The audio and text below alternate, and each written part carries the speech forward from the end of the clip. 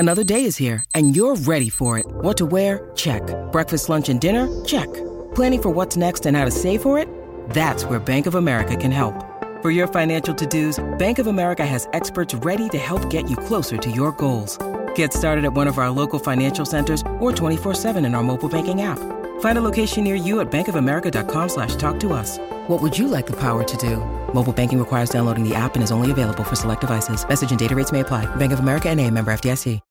When you need mealtime inspiration, it's worth shopping Kroger, where you'll find over 30,000 mouth-watering choices that excite your inner foodie. And no matter what tasty choice you make, you'll enjoy our everyday low prices, plus extra ways to save, like digital coupons worth over $600 each week. You can also save up to $1 off per gallon at the pump with fuel points. More savings and more inspiring flavors make shopping Kroger worth it every time. Kroger, fresh for everyone. Fuel restrictions apply. 2 classic topics, 1 terrifying episode. Today we venture into a collection of allegedly true scary stories about the woods and the paranormal. There will be ghosts and there will be ghouls, and I hope you can survive them both.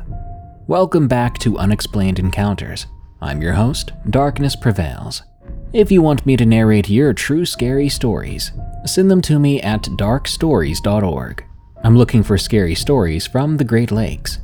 But if you have a scary work story and want it narrated on an upcoming podcast series that we have in the works, send it to us instead at eeriecast.com/submit. By the way, if you want to support our creepy shows and enjoy episodes without pesky automatic ads, the ones read by random people, sign up for EerieCast Plus at eeriecast.com/plus. It's only about $3 a month. Thank you. Now, let's begin. Creature in the Springs, from Dead Wisp 99. I live in Central Florida, specifically Crystal Springs in Pasco County. Around here, there isn't much to do, other than roam the dirt roads and backwoods. But there is a river that everyone goes to for either swimming, fishing, or to get together and party, called Crystal Springs River.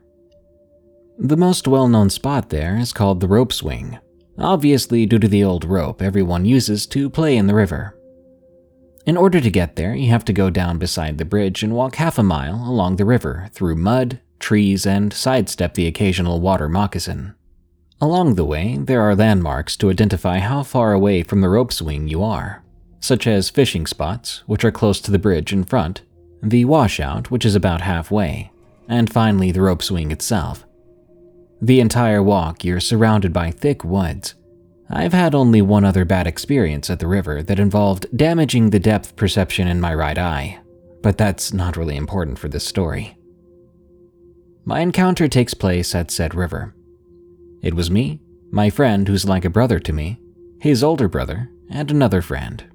Let's refer to them as T, M, and C respectfully. That day we were all bored to death and didn't have anything to do, so T said we should go to the rope swing to hang out and smoke and do some fishing.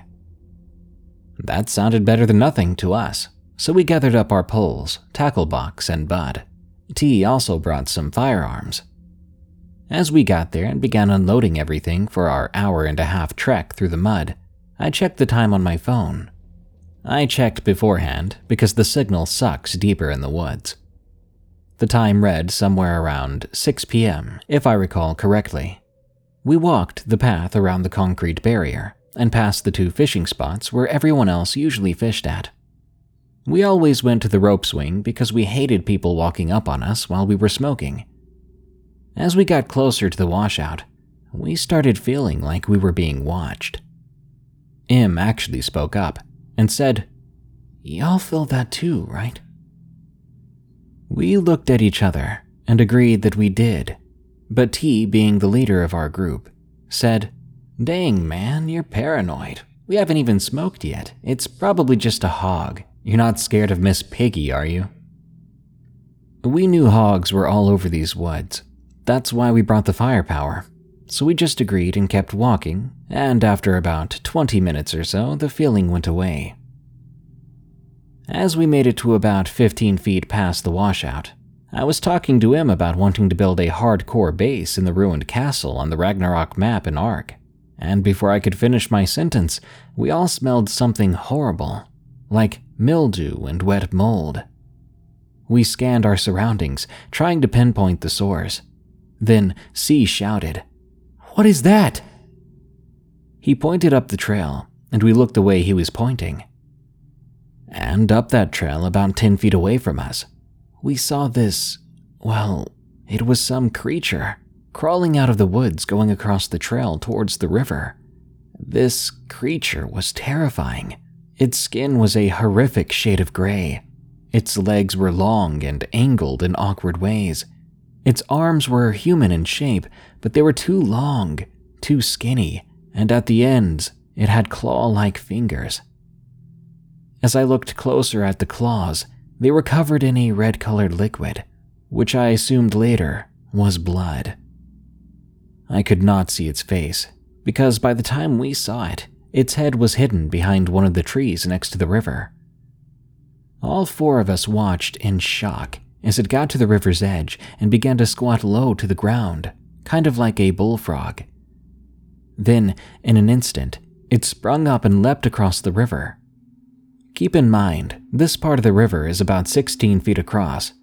The thing was able to clear that in one jump, landing safely on the other side. Suddenly, I was shaken out of my horrified state by T firing his .38 revolver at this thing, followed by M unloading the .22 at it. The thing stood there facing away from us, until T and M had fired all their rounds. After the last round, the thing slowly stood all the way up, reaching nearly 7 feet tall. That's when it turned to face us. We finally saw its face, and I'll never forget it. It had a flat-looking face with 2 giant grayish-white eyes. It had no nose, but rather 2 slits where the nose should be. Its mouth is what scared the living heck out of me. It had huge razor-sharp teeth that were stained red, and 2 giant fangs that reminded me of snake fangs in the front. We all watched in horror as this thing that had just been shot by 6 .38 rounds and about 17 .22 rounds let out a terrifying sound, which was similar to a mix between a gator's snarl and a snake's hiss, before turning and charging into the woods. I looked at T and said, "We need to get out of here, right now." We booked it back to T's truck. As we got to the truck, the sun was beginning to set. T and M hopped into the cab, while C and I hopped in the back. We tore out of the trees and towards T's house. But before we left, I looked back towards the river. I swear to Odin that there, right inside the tree line on the other side, I saw that thing again, staring at us and bearing those terrible fangs. After we got back to T's house, we ran inside and locked the door. The sun had already set, and we wasted no time smoking to relax ourselves. Now, T's house, which was in reality a fifth wheel mobile home, was situated on the edge of a swamp. That swamp bordered his house and the woods that surrounded the river. He was paranoid and didn't want to take any chances with that thing. C told us that he had to go home to his girlfriend and son. His truck was parked just outside T's gate, so we stepped out with him and watched as he got in his truck and left. The whole time, T held onto that revolver really close, and M still had that rifle. We went back inside and began to smoke again. As the night went on, midnight came around. By then, we'd forgotten about what we'd seen. Now we were just sitting at the table, talking about random stuff. I think we were talking about the show Vikings. Suddenly, we hear it. The same creepy sound that creature had made, only this time it was coming from the swamp. That freaking thing had tracked us down. When we heard this, we all became sober pretty quick. T's dog, a pit bull named Athena, perked up her ears and went into protective mode. She stared at the door, snarling and baring her teeth. We grabbed the guns which we had kept next to us, turning off the lights and hunkering down in the small kitchen as T held tightly to Athena's collar. All our guns were aimed at the door. From outside, we heard as this thing began to make small, weird clicking sounds. We listened as the clicking circled the house and made its way up onto the roof. Eventually, it came back around to the front door. We listened as the thing began to make that hissing sound again, but this time in a lower pitch. It stayed there in front of the door, hissing and clawing at the door with its giant claws. To our horror, we watched as the moonlight showed the silhouette of one of its claws being scratched down the window on the front door. This hissing, clicking, and scratching went on all night. When we at last saw the sun trickling through the window, everything had finally stopped. We smoked again to calm ourselves down and headed to sleep. I was awakened by M shaking me at some point. "What is it?" I said to him in a groggy voice. "Dude, you need to see this." I got up and followed him outside to T. "Look at my door, bro," T said as I walked over to him. M closed the front door to the house, and that's when I saw them. Giant gashes covering the door and huge scratches all across the glass of the window. That's from the freaking thing from last night," M said, before I could finish my sentence. A few days later, I went back to T's house and noticed he had changed his front door. As I walked into the house, I noticed the old door, still covered in gashes and scratches, was leaning against the wall. I walked over and sat at the table next to T. I asked him, "Hey, you think it'll come back?" "I pray it doesn't, 'cause anything that can walk away from getting pummeled by all those rounds, it's something I don't want to mess with," he said to me as he stared at the old door. We never really mentioned it again after that. I don't know what that thing was, and I hope I never see it again. To anyone going to Crystal Springs River in Crystal Springs, Florida, be careful. There's something out there, and it can find you. This episode is sponsored by June's Journey. Do you believe in monsters? And given the chance, would you be brave enough to track one down on your own? In June's Journey, people are the true monsters, and you can live the story yourself rather than sitting back and listening to one. June's Journey is a hidden object game with a thrilling murder mystery set in the roaring 20s. You play as June on the hunt for your sister's murderer. Discover clues through exciting hidden object scenes with beautiful and atmospheric illustrations and music. Victory brings you closer to new plot points and suspenseful answers. When not hunting for clues, you can customize your own luxurious estate island with gardens, buildings, and decor. Or chat and play with or against other players too, in the Detective Club, where you could even put your skills to the test in the Detective League. June's Journey is both relaxing and fun to play. With my busy schedule, I find it's the perfect game to pick up and play whenever I've got a free moment. It doesn't demand too much time, and it's pretty satisfying solving puzzles quickly and unlocking new clues. Can you crack the case? Download June's Journey for free today on iOS and Android. Ghost Stories from G. Sov. I've had several unexplained moments in my life. I'll share a few here. When I was 9 or 10 years old, I had my cousins come over. One was a girl my age, and one was a boy a year younger than me. I also have a sister who's 5 years younger than me, and for this story, we'll call her Sarah. My cousins and I were in my room. My younger cousin was asleep on my bed, and my sister was sleeping on the couch that's connected to the kitchen. It was late at night, 12 to 1 a.m. We were talking about something, I don't remember exactly what, until a certain sound cut us both off. It was a whisper that seemed to have come from the kitchen. It wasn't a normal whisper, though. It was loud and raspy, and it wasn't any voice that we recognized. But it wasn't that was scariest. It's what we heard it say that really terrified me. I'll never forget it. It said, "Psst, Sarah, come here. This voice did say more than that, but I wasn't able to catch all of it. But I did catch that. And I do remember it calling for my sister as well. That's when my cousin and I looked at each other with wide, terrified eyes, asking one another in unison, "Did you hear that?" Worried about my sister, we looked out my door to where the sound came from, but there was nothing there. I ran across the house then to my parents' room, opening the door to see they were both asleep. Then I ran back to my room, terrified, and I didn't leave that room for the remainder of the night. This second story happened when I was 13, about to be 14. It was summertime and we had recently moved. The house needed to be repaired, so we stayed in a trailer in the back. My sister was 8 at the time. While at this house, I've had gravel thrown at me. I told my parents and they said it was just acorns falling from the big oak tree that was near the trailer.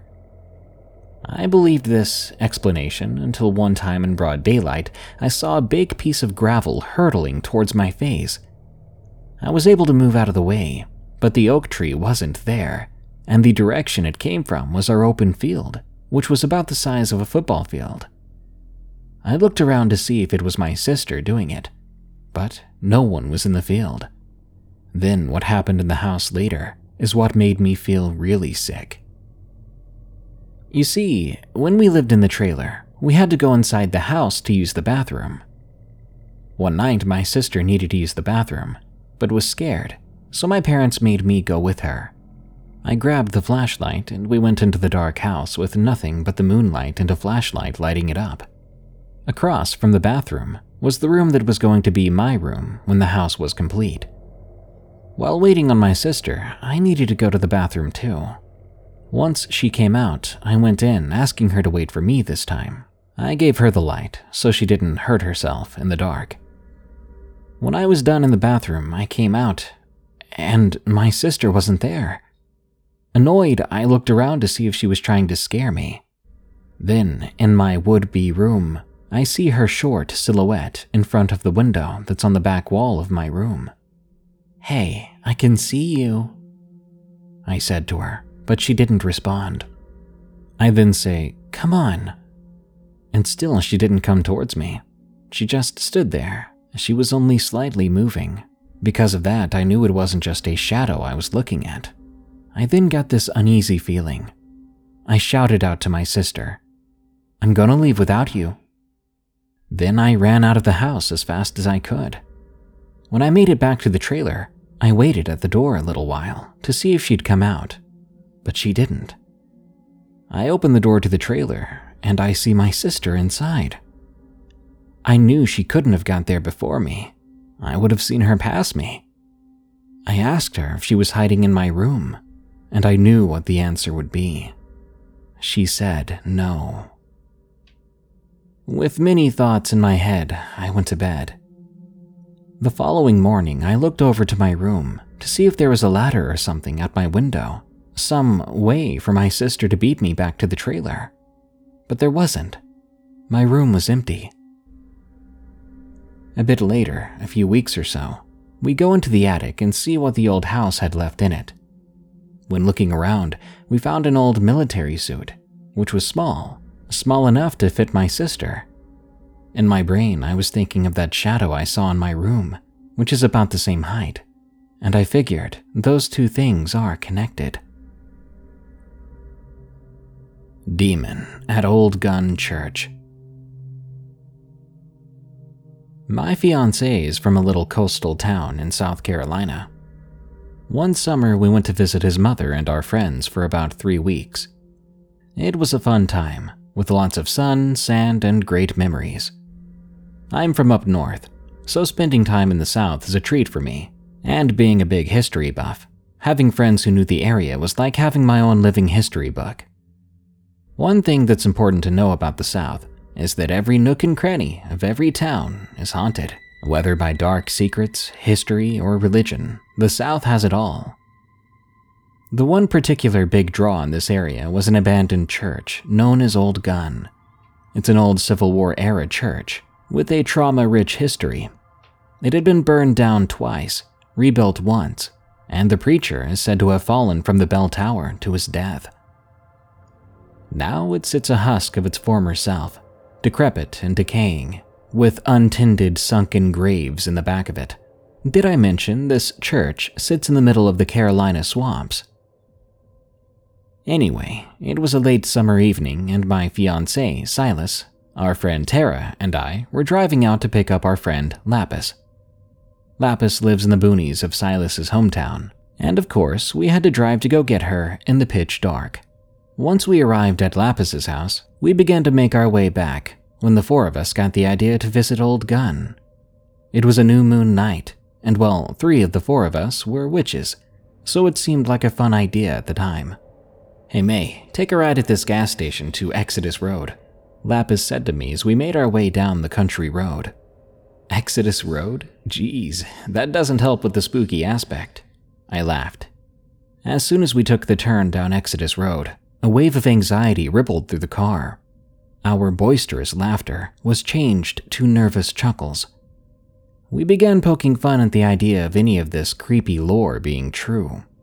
We all believed it, of course, but we wanted to pretend to be strong, just a little longer. It seemed the longer we drove into the night, the louder we all got, hoping our false sense of joy would press back out on the encroaching fear and darkness. A few more bends and winds in the road, and a rough left turn, we finally arrived at our destination. The facade of the church loomed high into the dark night sky, behind an old chain-link fence and sign posted in the nearby pine tree. The sign read, "Warning, trespassers will be prosecuted. Smile, you're on camera." "We're here," I said cheerfully, hiding the unease I felt as I peered into the illuminated front door, then to the blown-out stained glass window. The only light around were the headlights of the car and the few stars illuminating the sky. We all sat there in the car for a moment, unsure of what to do, what to expect, or how to proceed. I turned off the car, forcing us all to make a decision. Lapis and I were the first ones out of the car. We stood nearby, just looking around. "Did you guys see that?" Silas asked, pointing to the doorway. "I think I saw like a black mass slink from one side of the door to the other." He informed us, and we all turned to look. Then a loud grunt came from nearby and right behind us. "Nope," Lapis and I exclaimed. My heart picked up. "That's a wild boar," Lapis continued. "It's mad and it's close. Don't know about you guys, but I don't feel like getting gored tonight." I replied. "Same," said Silas. So we all climbed back into the car. I turned the car back on, put the headlights on the church, and we rolled down our windows. There was another grunt, and one shortly after that didn't seem quite right.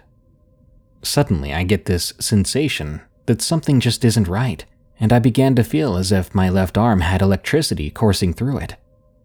My heart sank into my stomach, because I knew that there's something here with us, and whatever it wasn't good. To further my fear, the night had grown unbearably still and quiet. I've always seemed to be a magnet for the paranormal. It started when I was 6 and I saw the spirit of my recently deceased grandfather in broad daylight. I think I'm sensitive to others' emotions and energies, and in the past year or so I've been harnessing this as a way to connect with my craft. So I know when a spirit or things are bad or good, by which side of my body feels it first. If the right side of my body feels it first, it's usually a benevolent entity. But if my left side feels it first, it always means whatever it is bad. Another grunt, and the rest of our party mentions that they heard the boar. By then, my head is beginning to swim, and I'm too afraid to look to the left of me. I knew Lapis was already looking in that direction, but I felt as though if I looked over there, I'd see something I did not want to see. "That's not a boar. That's something pretending to be a boar," Lapis said. That's all the confirmation I needed to know my feeling was right. My arm began to feel stiff now, and my mouth went dry. Silas jokingly tried to guess what it was, but Lapis was staring intently out the window. I could see her in the rearview mirror. I waited, staring into the doorway of the church, hoping and praying that I wouldn't see whatever Lapis saw. The silence became deafening, and ringing filled my left ear. My grip on the steering wheel tightened. "We have to leave now. Don't turn left," Lapis spoke with intensity. I threw the car into reverse. A sense of urgency and panic coursed through my body at her words. "Sure thing. We're leaving right now, and I'm not turning right," I said to her to let her know I got the message. "Whatever you do, do not look back," she spoke with an authority that I knew wasn't false. I locked all the doors, rolled up the windows, and I hit the gas. Against my better judgment, I took a moment to look into the backup camera, and I wish I hadn't. In the dim light of the brake lights, I saw something I'll never forget.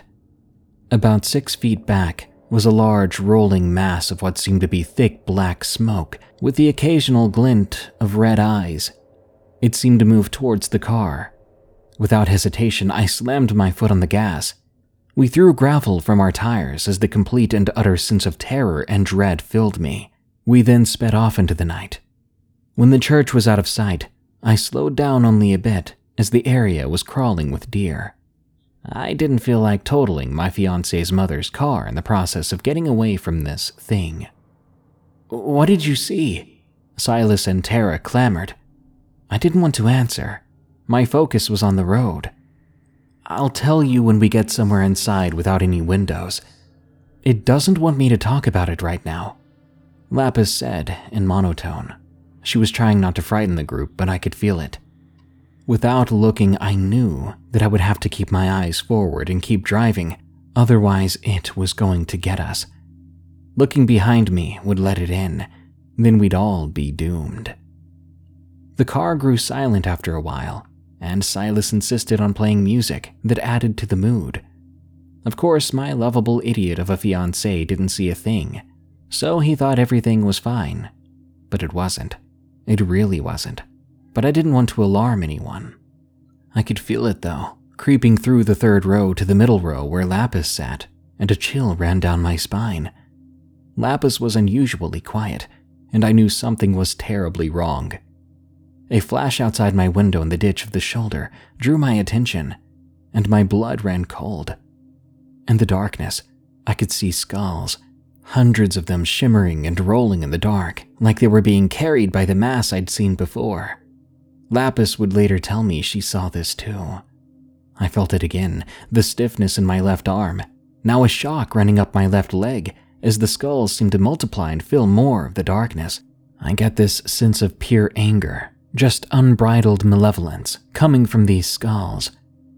"Get out," it urged with its presence. "Get out. You do not belong here." I wanted to tell it that we were leaving, to please leave us alone. I felt the need to speed up and put my eyes back on the road, to be ever vigilant for a renegade deer. Even my line of sight in the front of the car wasn't safe. As I drove, I saw a swirling black mist on the inside roof of the car. I felt the ice form in my veins, and I knew we had to book it out of there. It was at this point Lapis would inform me she felt 2 sets of hands on her, pulling her into the seat and keeping her from being able to speak. "Babe, slow down, the 10-mile curve is coming up," Silas warned. I slowed up just in time to take the narrowest, sharpest curve I have ever taken in my life, and of course, whatever this was, wasn't done with us. Sitting in the shoulder of the right-hand side of the road, my headlights illuminated my final straw for the night. A thin male deer with glowing blue eyes and an abnormally large mouth stood there looking into the car. It felt as if time stopped as I made eye contact with this creature, and every hair on my body stood on end. "Get out, or I will get you," was the phrase that crossed my mind as I stared into its glowing blue eyes. I let out a scream and floored the accelerator so hard I almost redlined it. For the rest of the ride, I kept my foot on that accelerator, praying that it wouldn't catch us, knowing it could have gotten us if it wanted to, that nothing we did, no matter how fast we drove, it could have gotten its hands, if it had any, on us. Eventually, we crossed the river that separated the boonies from the more populated part of town, and it seemed after we crossed the water, that oppressive presence was gone.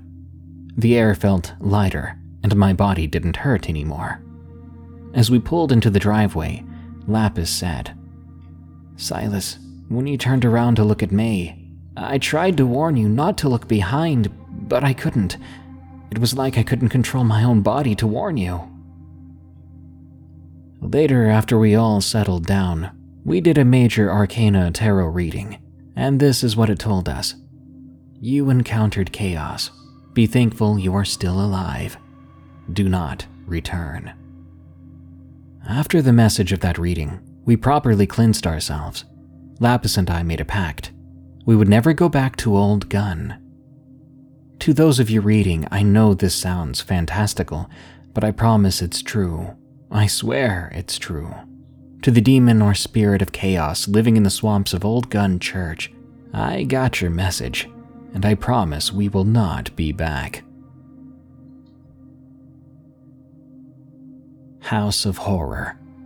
From Stephanie B., 1975. I had a friend since the age of 5 named Sherry. At the time of this occurrence, we were just entering our senior year of high school, and we had known each other a good long time. I'd been to Sherry's house numerous times over the years, and always had an odd feeling whenever I walked in the door. Granted, her father did give me the creeps, and her mother was flighty, to say the least, but the feeling really had nothing to do with them. It was the house. It was just off. One fall weekend, Sherry had asked me to spend the night at her house. Her parents were going away and she didn't want to be home alone. So I packed up my overnight bag and waited for her to pick me up. Her home was only a few minutes from where I lived, but on the other side of a highway on the outskirts of town. The night started off like any other teenage girl sleepover. We were gossiping, munching on snacks, listening to music, and playing with her dog, Donatello, named by her little brother after the Teenage Mutant Ninja Turtle. Her older brother, Ray, came home from work, and we decided to settle down for the evening, turning on the television in her bedroom. After a few minutes, the television began to flip through channels randomly on its own. Sherry smacked the side of the television, hoping to cure it of its random channel flipping. What was weird, though, was that it was stopping and showing programs only of the worst kinds of things, such as death and chaos. It looked random, but it didn't seem random, if that makes any sense. As the channel flipping continued, a coy smile appeared on Sherry's face. "What's up?" I said. "Shh, I bet it's my brother screwing around with the remote," she answered, jerking her head toward her bedroom windows. You see, Sherry's father had built a workshop on the back of their house to repair TVs, radios, and VCRs, so her bedroom windows looked into the workshop, not outside. Since it was dark in the workshop, she surmised her brother could be on the other side of the window with a TV remote, making the channels change. Sherry jumped up, flinging open her bedroom door and yelling, "Ray!" only to trail off suddenly. As I ducked under her arm, she was quite a bit taller than me. I could see why she stopped mid-sentence. Ray was sound asleep on the living room floor. "What the heck?" was all we could say. Giving each other an uneasy look, we settled once again onto her bedroom floor to watch TV. All of a sudden, the channels began to flip wildly. Sherry reached behind the TV to unplug it from the electrical outlet, but to our horror, the TV stayed on. With that, she picked up the television, ran through the house with it, and stuck it in her father's workshop. "Well, on that note," I said. "Yeah," she agreed. The two of us decided it was best to just call it a night. Sherry slept on the floor and I slept in her bed. Donatello, the dog, lay between us. After several minutes of neither of us saying a word, still too freaked out about the TV, we began to hear a low growl. "Don, what's wrong, dude?" Sherry asked her dog. Dawn whimpered in response and growled again. I looked up at the window, which was behind my head, only to see two red eyes looking in the window just as Donatello exploded into a frenzy of barking and growling. "What was that?" I screamed. "What did you see? I didn't see anything," Sherry yelled back. The commotion woke Ray from his slumber on the living room floor. He ran to Sherry's bedroom, bursting through the door. He asked what was wrong. I told him what I'd seen, and that apparently Donatello had seen it too, because that was when he started going crazy. Ray, who was at least 6'2" and 350 pounds, not a small guy by any stretch of the imagination, hung his head and very quietly said to us, "Yeah, I've seen those eyes too, looking in my bedroom window. And my bedroom window is 2 stories off the ground." I can honestly say I've never stayed the night at Sherry's again after that incident. I can only think of one more time I was in that house after that. I still tell this story to this day, as it's ingrained deep in my mind. I'll never forget the television, or those eyes peering in through the window. River, from Guardian Tales.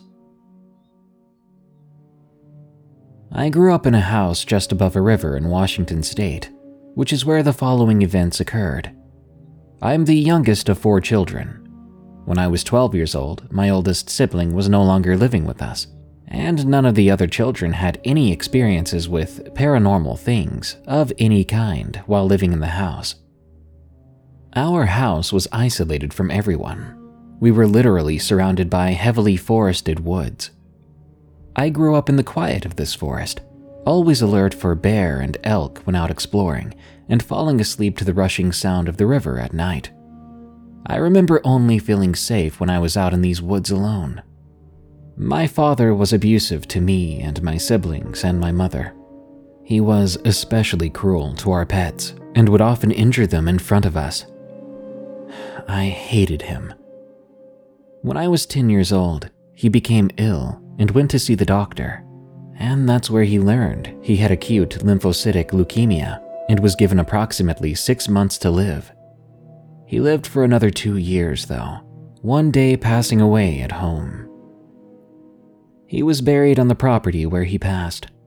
Cremated, his ashes were set into a huge rock, which set below our house in full view in the path of the river. A friend of the family came and drilled a hole into the rock and set the urn inside, then cemented the hole over, leaving it smooth with no inscription. There was no funeral, no memorial service of any kind held. His ashes remain there to this day. Shortly after my father's death, I was alone in the house in the early evening, sitting curled up on the couch, reading. We had a dog at the time named Pete. He was half black Labrador and half Irish setter. He was a rather large dog, weighing about 100 pounds, and he looked like an overgrown black Irish setter. Pete was sleeping on the floor at my feet, and across from and to the left a bit from us was the overstuffed chair which had been my father's favorite. I was quietly reading, and Pete was asleep, when I suddenly felt a presence in the room with us. I looked over at the empty chair, and I could see that the seat cushion had compressed several inches, as though someone was sitting there right now. The sense of not being alone continued, but I didn't feel afraid. I decided to ignore the phenomena and went back to my book. My lack of fear may have been because I could sense no animosity or danger in the presence. It was just there. I remember telling myself that it was just my imagination, and I probably would have believed that, except for Pete. Pete suddenly awoke from a sound slumber and looked over at the empty chair. I remained where I was, quietly watching to see what he would do. He watched that chair for a minute, and then began wagging his tail while lying down, thumping it on the floor. He got up, went over to the chair, and lay down again, curling himself as though to accommodate feet I couldn't see. He continued to look upward at the chair, while thumping his tail on the floor again. I don't know what he saw. I couldn't see what he did, but I did clearly see the long hair on his neck and shoulders get repeatedly smoothed down in a rhythmic motion, as though someone were petting him. Eventually, the presence went away. Pete went back to sleep, and I continued to read.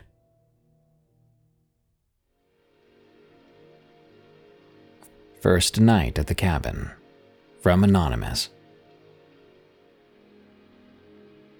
It was mid to late August 2016. We had just closed on the purchase of a 1.5-story log cabin bordering the Ouachita National Forest.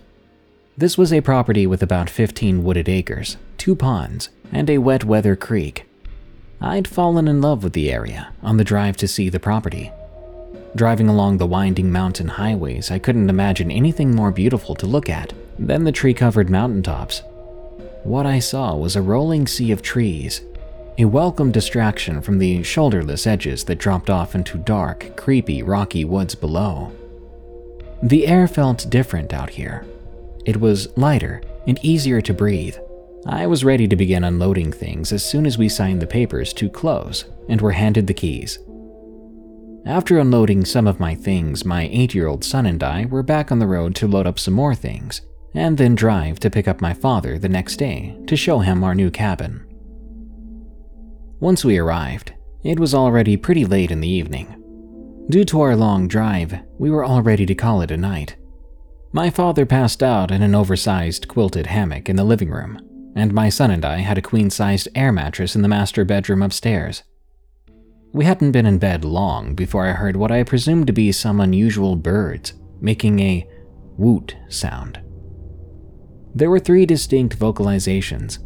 I wondered what kind of bird these sounds were from, and why was it so loud at this late hour?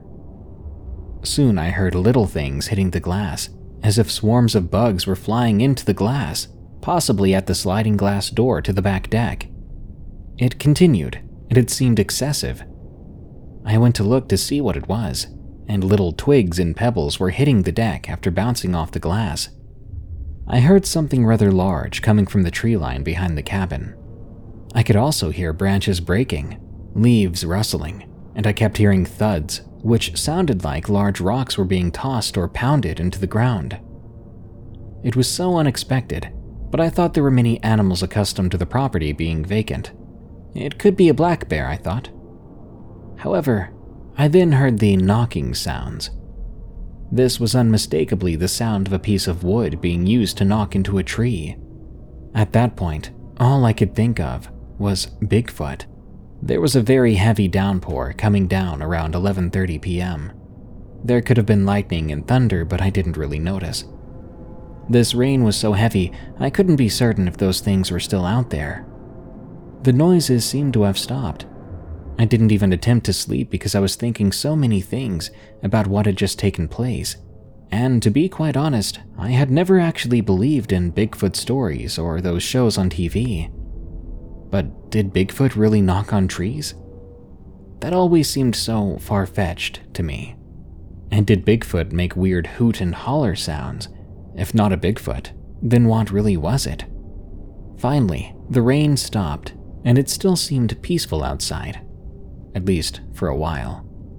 It wasn't long before the branches breaking and tree-splitting sounds began again. Another set of loud and aggressive knocking came again on the trees just in front of the cabin, below where we had been the whole night. This was soon followed by a big bam against the cabin wall below. This shook the entire structure and scared the heck out of me. I quickly woke up my son and took him to a room I felt safer to be in. I didn't trust those sliding glass doors, and I don't know why I'd think the flimsy office door was safer, just being out of sight. I turned on the deck light and the front and back porch lights. I opened the upstairs office window and yelled out, "Leave us alone! We're trying to sleep!" I checked all the windows, then opened one slightly to listen, and all was quiet now. Except my son, who was complaining that I woke him up at 4:30 a.m. My dad then woke up, checking all the windows. He started to talk to my son. My dad was upset that I didn't wake him up yet. At daylight, he insisted we go out and walk around the cabin, looking for evidence of this wild experience. I didn't see all the broken branches or big rocks that I'd heard the night before, though I did notice later the tree in front of the porch was nearly split in two. That tree's trunk was easily 8 centimeters around. My father is the one who found footprints, which I never would have found myself. They were pressed into the mud through the fallen yellow and brown leaves, and there were 3 of them, 3 very large human-looking footprints. No claws, no nails. There was also an ape-like, juvenile-sized handprint. These prints were going up to the stone walkway leading to my covered, wraparound porch. My dad insisted that it must be a black bear, but has since become a believer, thinking it may have been Bigfoot. As I write this, I'm wondering if that first woot was an announcement of their presence or greeting. It is strange that they stopped harassing us once the lights came on. I also wonder if hearing my voice directed at them had made some kind of impression. There really should be classes on proper Bigfoot etiquette for moving into their neighborhood. From what I hear, they can be pretty bad neighbors, and if you cross them, they'll come for you. Gold Hill Chupacabra from C. Philly 100. This story is from my old roommate and a mutual friend of ours, M and T respectively. I grilled them both individually and had them retell the story. We used to live in a little log cabin up in Gold Hill, Colorado, the first actually profitable mining town in Colorado, and second home to rock star singer-songwriter Stephen Stills of Crosby, Stills, Nash & Young. We didn't have any running water, but the compound itself is a true Colorado mountain gym, surrounded on all sides by national forest and BLM. We frequently saw bobcats, coyotes, mountain lions, and black bears wandering around the grounds with nary a care in the world. West of town by a couple of miles is a Forest Service road that takes you out to some pretty massive cliffs. One morning, my 2 friends, M and T, and their dog Duke Sr. were rock climbing out there. When it started getting dark, they decided to head back to the truck. They somehow got a little turned around and wound up on the wrong ridgeline. They turned around and, to their surprise, there was a black bear on the trail behind them. The bear sauntered off, so M and T retraced their route back up to the proper ridgeline. When they made it to the intersection of the 2 adjoining ridgelines, they saw what they thought was a mangy mountain lion in the failing light up ahead on the hillside. M rushed towards it with his flashlight and shotgun to get a better look. The supposed mountain lion jumped back behind some rocks, and when M got around the corner to get a better look at it, he saw this was no mountain lion at all, but some kind of creepy, cat-like, flesh-covered creature with skinny arms and legs and razor-sharp claws on its flesh-covered hands. The beast, being cornered, then did something truly strange. It closed one eye, and the remaining open eye started changing colors. It then lifted up its forearms, which had some sort of flesh-like wing flaps, almost like a flying squirrel, connecting from the arms to the body. Then it leapt up into a tree a good 15 to 20 feet away. M followed the thing with his flashlight as it began to jump from tree to tree, never taking its one eye off of him, until soon it was out of sight. During this encounter, Duke Sr. had run away, and when M&T got back to their truck, Duke Sr. was in the bed of the truck, and that thing was in there with him. M ran to the back of the truck, the creature jumping out and running off into the woods. Duke Sr., a dog that had fearlessly fought off mountain lions and coyotes without so much as a whimper, was now literally shaking with fear. When I asked M what he thought it was, the only thing he could muster was, I don't know, man, a chupacabra?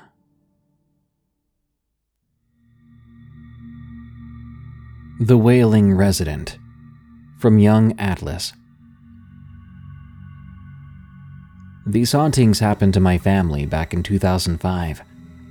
I was 15 when we lived in a house on top of a hill in Selangor, Malaysia.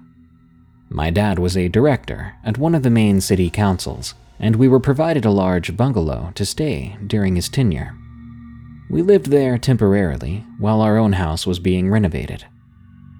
This house was located on top of a hill overlooking the city, with a long stretch of road with 10 individual houses for other officers and some privately owned. At the back was the woods, and people rarely drove there as it was owned by the state police. Each house had 6 rooms and was very spacious. There were no gates between houses. There's a rule here: when a building is left unoccupied for some time, it will be inhabited by otherworldly residents.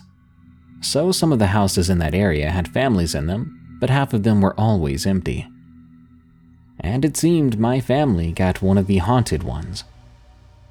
My parents' younger sister, the maid, and I lived in that house. I had neighbors living in the house on the left. However, the house on the right had been empty for years. Everyone except my sister experienced some weird happenings. The following was what each of us experienced. 1 month after moving in, things began to happen. At 3:30 a.m. one day, my parents were already up for morning prayer. While my dad was upstairs, my mom went down to the kitchen to make some coffee. The dry kitchen's entrance faced the bottom of the staircase. While she was making coffee with her back facing the entrance, she heard someone walking down the stairs. Then, she felt arms wrap around her abdomen tightly and a resting head on her shoulder, with breathing coming down her back. Still groggy from sleep, she let the arms tighten, thinking it was my dad. But then she saw the arms. They were pale, frail, and a bit clammy. The figure was almost the same height as her as well. All these traits did not match my dad. In a panic, she pushed away the figure and turned around. She saw that there was no one there. By then, my dad had just started to come down the stairs. "What's up, honey? You all right?" he said when he reached the bottom. He had an eyebrow raised at my mom's panicked state. "Did you just hug me?" my mom asked. "No," my dad responded. "I just got down here." "Don't mess with me, it's too early for pranks. I swear someone just hugged me," she said nervously. They went quiet for a while, and my dad went around to check the ground floor. He didn't find anything suspicious, so they let it slide. But things were only just beginning.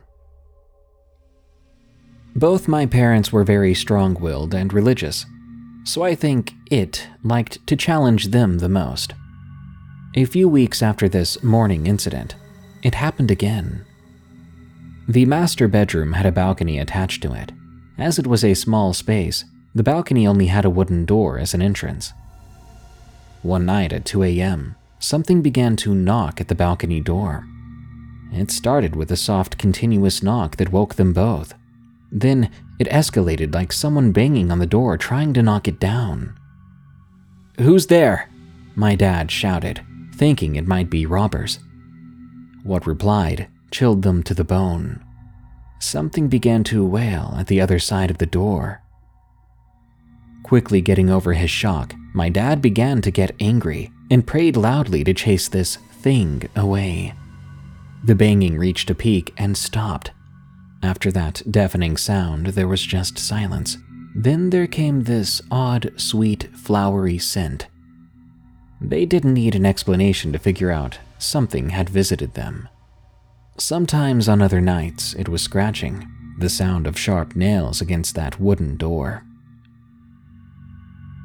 The maid's room was the last room in the house, next to the laundry room and the kitchen area. Since the first day of moving in, I got a cold vibe whenever I looked at the dim corridor leading to the maid's room. It was cold, and the darkness under the maid's bed was visible even from the corridor. A few months after moving in, the maid shared with my mom what had been happening around the house when all of us were gone in the morning. Some weird things also happened at night. In the morning, the maid could hear soft footsteps upstairs, and at night, she could hear someone in the kitchen opening the cupboard, clicking the ceramic mugs, and rustling the cutleries. At first, she thought it was one of us, but the kitchen light was never on, and the footsteps could sometimes be heard running in the kitchen, It liked to run across the laundry corridor, stopping in front of the maid's room, then doing it all over again. To her luck, her contract finished a few months later, and I think she was quite glad to be gone. In between my house and the neighbor's house on the left was a mango tree. It was big, reaching up to the second floor, just outside my bedroom window. Back then, I was told that tree had an occupant, or an owner. After 2 years living in that house, the tree had a singular mango fruit. It was average-sized, bright yellow, hung low from the tree, and seemed easy enough to pick. But my mom warned us not to pick it, as the neighbor warned us sometimes at night an occupant could be seen underneath it. But either the neighbor's son didn't get the memo or just didn't believe in the superstition, because he decided to pluck it. That midnight, their house was visited by a crying figure. It was standing under the tree and was seen wearing a long white dress, and it had long black hair flowing down its back. Usually it was quiet, but that night it was wailing and began to circle that house. The house had plenty of glass windows and sliding doors. It woke the neighbor's maid when it stood outside her bedroom window. That window's curtains were closed, but the light from the moon was bright enough to outline the figure. Its sobbing voice was clear outside the bedroom window. It began to tap on it, a sharp nail making a clear sound on the glass. Tap, tap, tap. Then it wailed. The maid, scared out of her wits, quickly shot up, noped out of the room, and ran upstairs to alert my neighbors. When she reached upstairs, the wailing had stopped, and my neighbors were awoken by their frantic maid. They slowly went down to check the dark ground floor. Unlike my house, their stairs met the dining room with a large sliding door. The sliding door directly faced that mango tree. The ground floor was dark and was only illuminated by the moonlight shone through the sliding door. Then they saw it. Or now it was them, because there were 2 figures under the tree, one the silhouette of a woman and the other of a child. My neighbor quickly turned on the lights, but the figures had vanished. The very next morning, the sun placed the mango fruit back under the tree. My late grandmother, Nana, had her share of supernatural happenings when she stayed with us. She was 70 years old and stayed at the guest room downstairs, as she was too old to sleep on the first floor. This was after our maid left. Every day she would be alone in the house as my parents went to work and me and my sister were at school.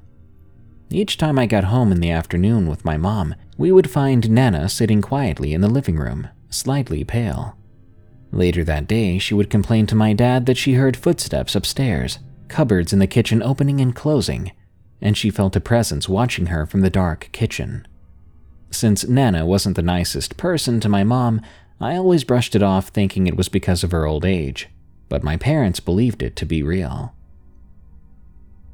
As for me, a couple of years after staying there, I started to hear things as well. Maybe I wasn't sensitive enough to detect these things earlier on. 11 p.m. one night when everyone was asleep, I was getting ready for bed. After turning on the radio to a low volume for white noise, I closed my eyes and let slumber take over me.